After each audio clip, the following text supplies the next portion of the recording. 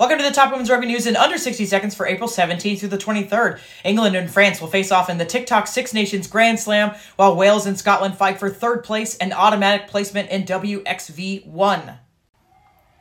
In Sevens news, South Africa won the first leg of the Sevens Challenger Series, while Belgium placed second, China third, and Poland fourth. The final leg is this coming weekend, and the overall winner will receive automatic entry to the 2024 HSBC Sevens Series. In domestic 15s news, Railway Union won the Nigeria AIL Cup. Exeter and Saracens will contend the Allianz Cup on Sunday. The Crocodiles and Mahajahanda will battle in Iberdrola's semifinals this weekend. Fijiana Drua, Waratahs, Reds, and Brumbies are into the Super W semifinals this weekend. USA Club is getting closer to knowing all the Super regional teams. USA's WPL saw Berkeley move to the top of the standings, and the Dr. Farah Palmer Cup fixtures have been released. We close out the week with 12 features and 9 media. Read everything at yscrugby.com and become a supporter on Patreon.